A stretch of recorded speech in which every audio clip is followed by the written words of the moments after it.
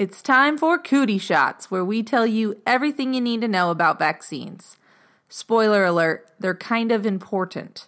And the boards agree, with this topic accounting for up to 5% of your exam. Pay attention.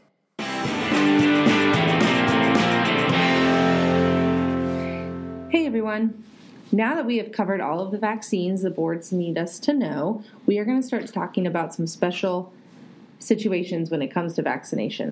Today I'm going to talk about vaccine schedules in asplenia and functional asplenia. Remember that this means anatomical asplenia, surgical asplenia, and functional asplenia, which is most commonly thought of in sickle cell disease, and this occurs between ages 1 and 2. So all kids with any of these common causes of asplenia need to be treated the same when it comes to vaccinations. So remember that all patients without a spleen have increased risk of encapsulated organism infection. As a refresher, remember the mnemonic for encapsulated organisms. Some killer bacteria have pretty nice capsules. So some is streptococcal pneumoniae, which is the big one that we really, really worry about. Killers, Klebsiella. Bacteria is Bacillus. H is Haemophilus, influenza. P is Pseudomonas aeruginosa. N is Neisseria, and C, the capsule, is Cryptococcus neoformans. So that some killer bacteria have pretty nice capsules.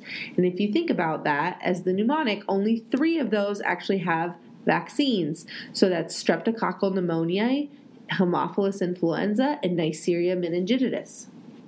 That being said, now you know which vaccines have special recommendations for asplenia. It's the 3 that are for encapsulated organisms.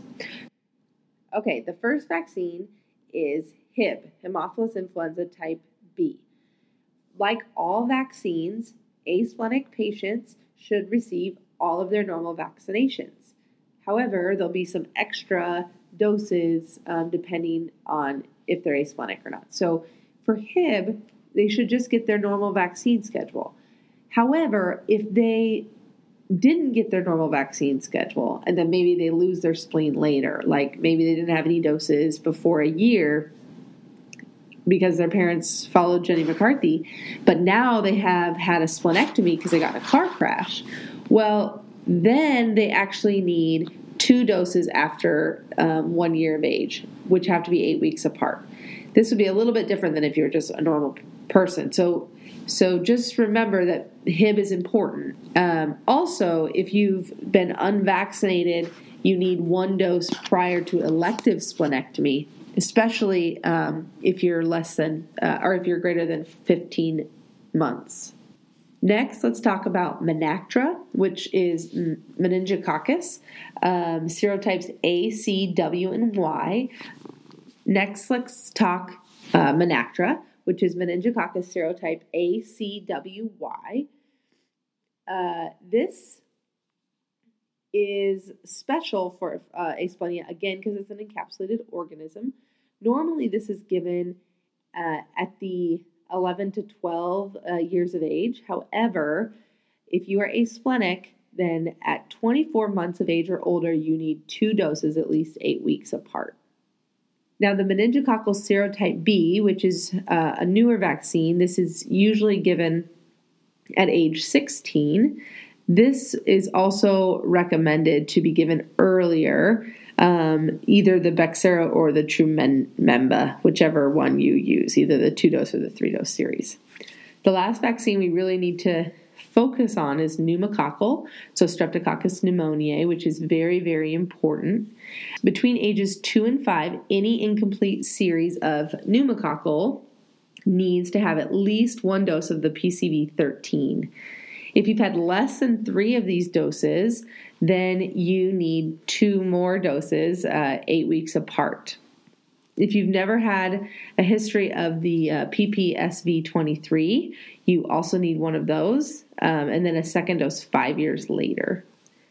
Between ages 6 and 18, if you've never been vaccinated, then you need to get vaccinated. If you've had PCV 13 but not 23, then you need 2 doses of 23. So this one actually gets very, very complicated. I doubt that they would really test you on this because it is so intricate. But just know that pneumococcal is special, and these patients actually get vaccinated for this ongoing, unlike normal vaccine schedule. You wouldn't be getting a bunch of extra pneumococcals, and you wouldn't be getting the pneumococcal 23, you'd just be getting the 13. That's kind of the most things you need to know. Basically, just remember that asplenics need special vaccines for Hib, Menactra, or meningitis, meningococcal meningitis, and pneumococcal. And that should probably get you enough for the board.